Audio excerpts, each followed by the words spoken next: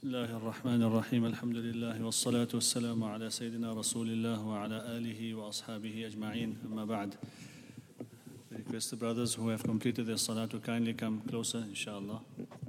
The adab and etiquette of sitting in a gathering of deen is to sit close as possible so that we may benefit, inshallah.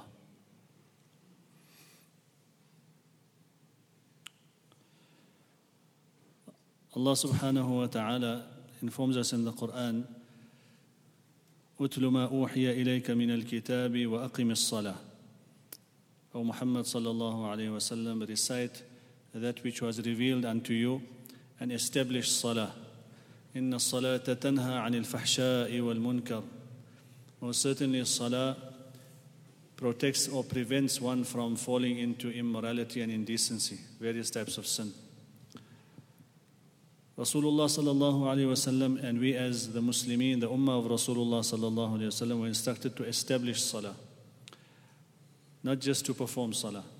Establishing of salah means that the way Rasulullah sallallahu alayhi wa sallam performed his salah, this is how we need to learn to perform our salah. The importance he gave to salah, this is the importance we need to show to salah. And Rasulullah sallallahu alayhi wa sallam, salah had an external form, external dimension, and an internal one. This is why he said, "Sallu kama ra'aytumuni usalli." Perform your salah the way you have seen me performing salah. So obviously we haven't seen him, but in the hadith, the complete description of the salah of Rasulullah sallallahu alaihi wasallam is given to us. And this is why it's so important for us, firstly, to discipline ourselves, to force ourselves to be regular with our salah. And all 5 salawat. If a person wants to be counted as a musalli, as a namazi, then a musalli is one who performs 5 salawat, not one of the 5. So sometimes shaitan can delude us into thinking, okay, I do my maghrib and my isha, I go to the masjid sometimes. So inshallah you will be rewarded for that one salah. But neglecting the other salawat results in us not being counted as musallin, those people who are entrusted with the responsibility of performing the salah. So when we are performing our salah, the objective of it is that the discipline that we are displaying in our salah needs to reflect in our lives outside salah. So in salah, when the imam says Allahu Akbar, then we follow the imam.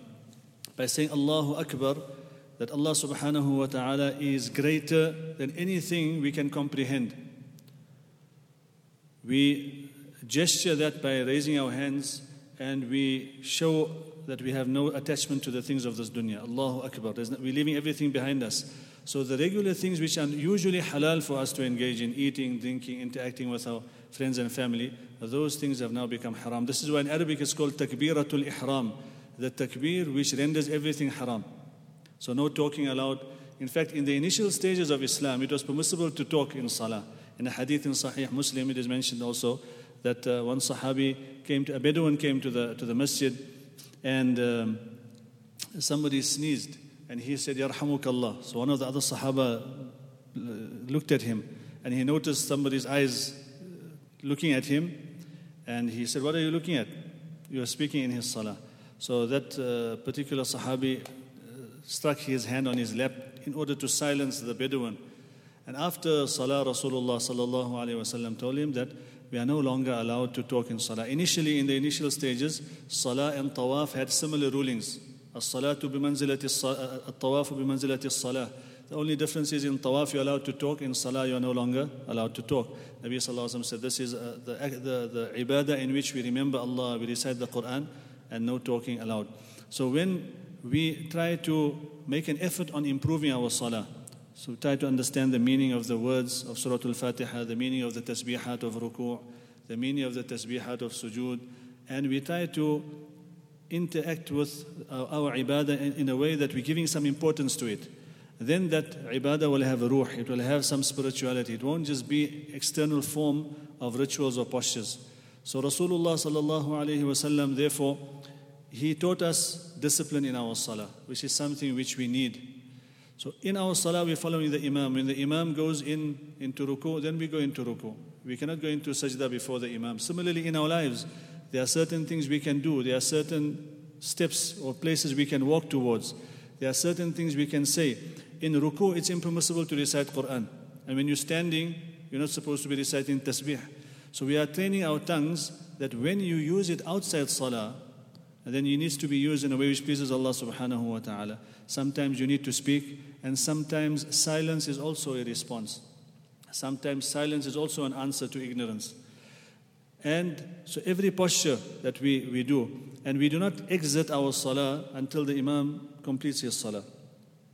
So there are many masail with regards to perfecting our salah, and I'm just going to touch on one or two that comes to mind. And one of the things that we do notice in our congregations, and that is when we're performing our salah, we should ensure that both feet are firmly on the ground in sajda, in the sajda posture. So the feet dangling and suspended or not touching the ground properly would then affect the validity of our salah. Another very important thing, respected brothers and sisters in Islam, especially for the men, is when we're making sujood, it is noticed that many people make sujood with their elbows touching the ground. Rasulullah sallallahu alaihi wasallam said in a hadith, "i'tadilu fi sujood." Perform your sujood properly with moderation. وَلَا يَبْسُطْ أَحَدُكُمْ ذِرَاعِيهِمْ بِسَاطَ الْكَلْبِ. And you should not spread out your arms the way a dog's arms are spread out when it is sitting flat on the ground. So many times we should just try to maybe pay more attention to our salah and see, we could be doing it absent-mindedly. We don't realize we're doing it. But we need to pay attention and ensure that the arms are not placed in such a way that the hands are past the head and the elbows are gone flat onto the ground. Another important thing is ensuring that the body is covered adequately. So if we're wearing a t-shirt, we just came back from the gym, it's salah time, and we come into the masjid, no problem, the salah will be valid, but ensure that when we're going into ruku, nobody is shocked with an inappropriate exposure of some part of the anatomy which is inappropriate. And the people in the second saf, they need to close their eyes, not to concentrate about what they are saying in tasbih, but more to save themselves of the mental trauma that they'll be exposed to in that particular instance. So an effort is required, respected brothers. We need to work on our ibadah. This is the ruh of our deen, our salah. If we can bring life into our salah and come to the masjid regularly, inshallah, and encourage one another, then the purpose of this type of gathering of dhikr will be achieved. Because the purpose of salah is dhikr. أَقِمِ الصَّلَاةَ لِذِكْرِ. Allah subhanahu wa ta'ala says, establish salah for my remembrance. So when a person habitually comes to the masjid to establish salah, dhikr becomes part of his life. It's not just a word uttering with his tongue, but it's a consciousness and awareness that he is consciously thinking about Allah subhanahu wa ta'ala. This next step, this next statement, this next activity, will it be one which will please Allah subhanahu wa ta'ala or displease Him? May Allah subhanahu wa ta'ala give us all tawfiq. Wa akhiru da'wana alhamdulillah.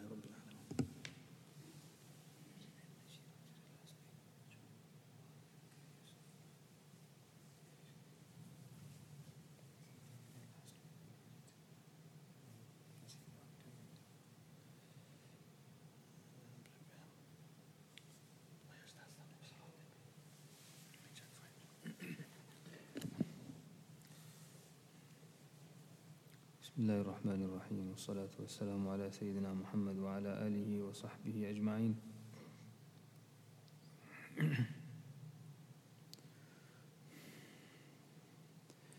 لا إله إلا الله لا إله إلا الله لا إله إلا الله محمد رسول الله عليه صلاة الله بها يثبت الإيمان بها يحصل الأمان كرر أيها الإنسان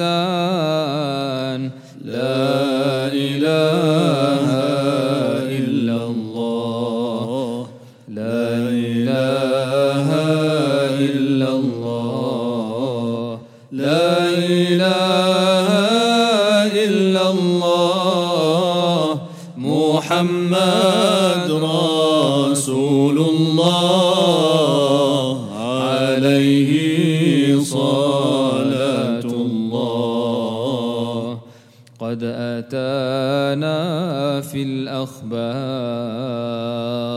عن النبي المختار أن أفضل الأذكار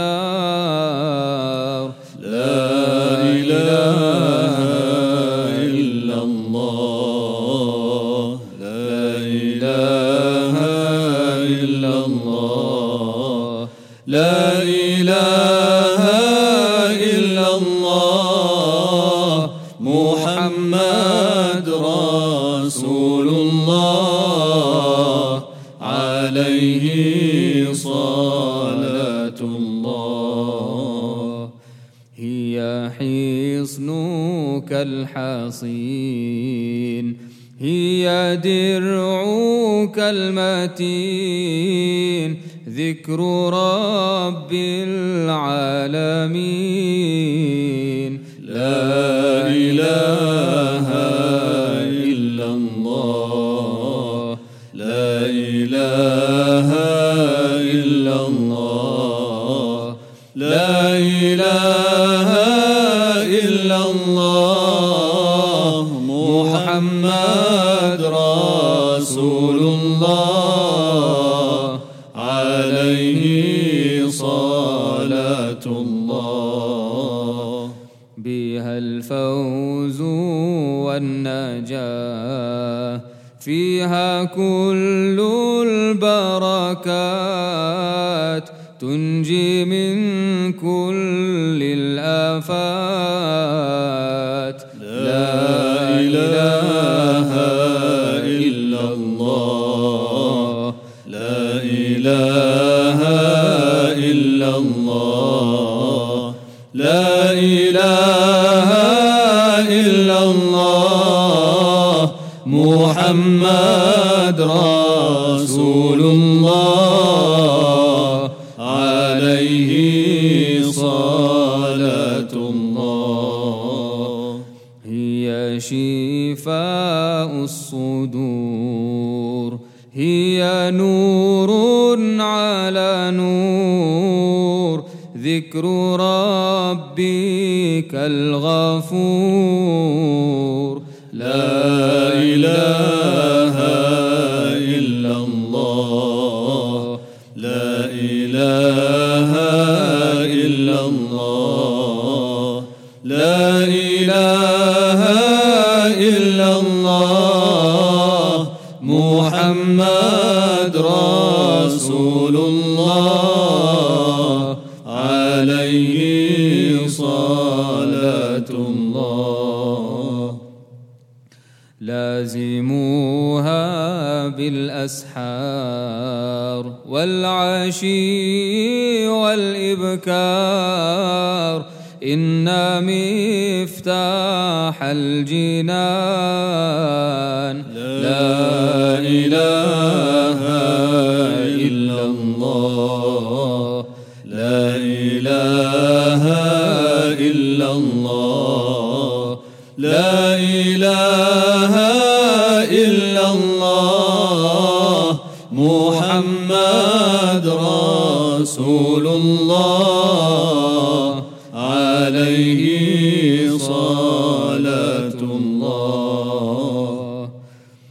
خير الخلق عند الله، صاحب العز والجاه، خاتم رسول الله.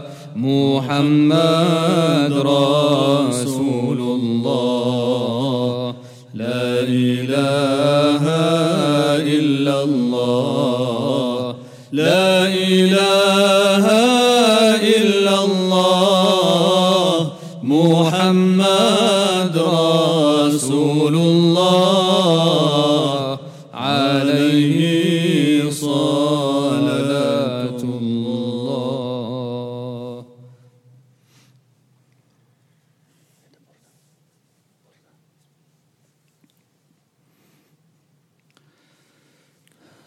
مولاي صل وسلم دائما أبدا على حبيبك خير الخلق كلهم. مولاي صل وسلم دائما أبدا على حبيبك خير الخلق كلهم. أبانا مولده عن طيب عنصره، يطيب مبتدأ منه ومختتم. مولاي صل وسلم دائما أبدا على حبيبك خير الخلق كلهم. يوم تفرس فيه الفرس أنهم قد أنذروا بحلول البؤس والنقام. مولاي صل وسلم دائما أبدا على حبيبك خير الخلق كلهم. وبات إيوان كسرى وهو منصدع كشمل أصحاب كسرى غير ملتئم. مولاي صل وسلم دائما أبدا على حبيبك خير الخلق كلهم. والنار خامدة الأنفاس من أسف عليه والنهر ساهي العين من سدم. مولاي صل وسلم دائما أبدا على حبيبك خير الخلق كلهم. وساء ساوة أن غاضت بحيراتها ورد واردها بالغيظ حين ضامي. مولاي صل وسلم دائما أبدا على حبيبك خير الخلق كلهم. والجن تهتف والأنوار ساطعة والحق يظهر من معنى ومن كلم. مولاي صل وسلم دائما أبدا على حبيبك خير الخلق كلهم.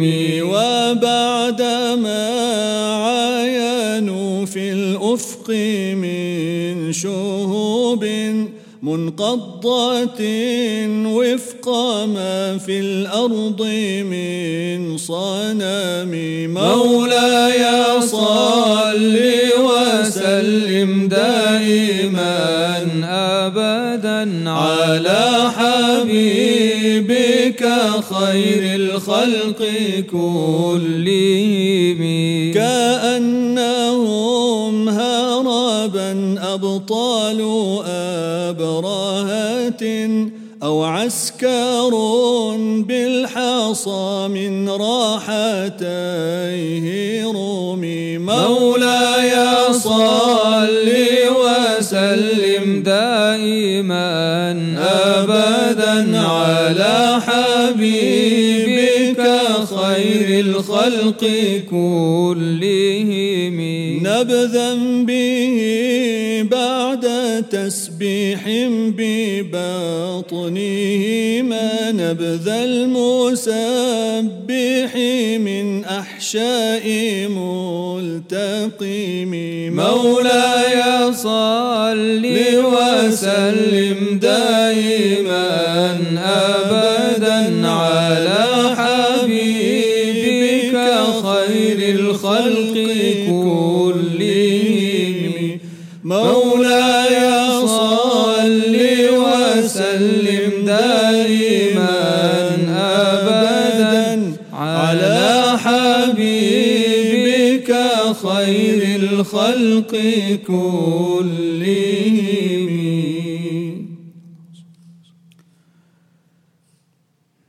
صلى الله على محمد صلى الله عليه وسلم صلى الله على محمد صلى الله عليه وسلم صلى الله على محمد صلى الله عليه وسلم صلى الله على محمد صلى الله عليه وسلم صلى الله على محمد صلى الله عليه وسلم صلى الله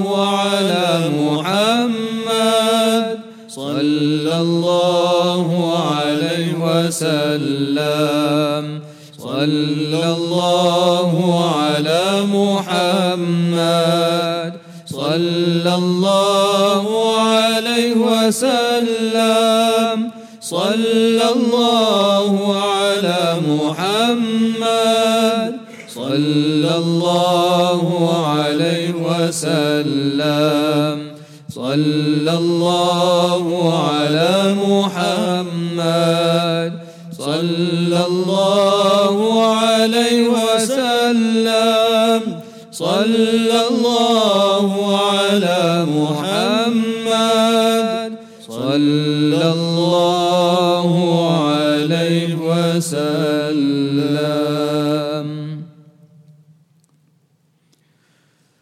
سبحان الله والحمد لله ولا إله إلا الله والله أكبر. سبحان الله والحمد لله ولا إله إلا الله والله أكبر.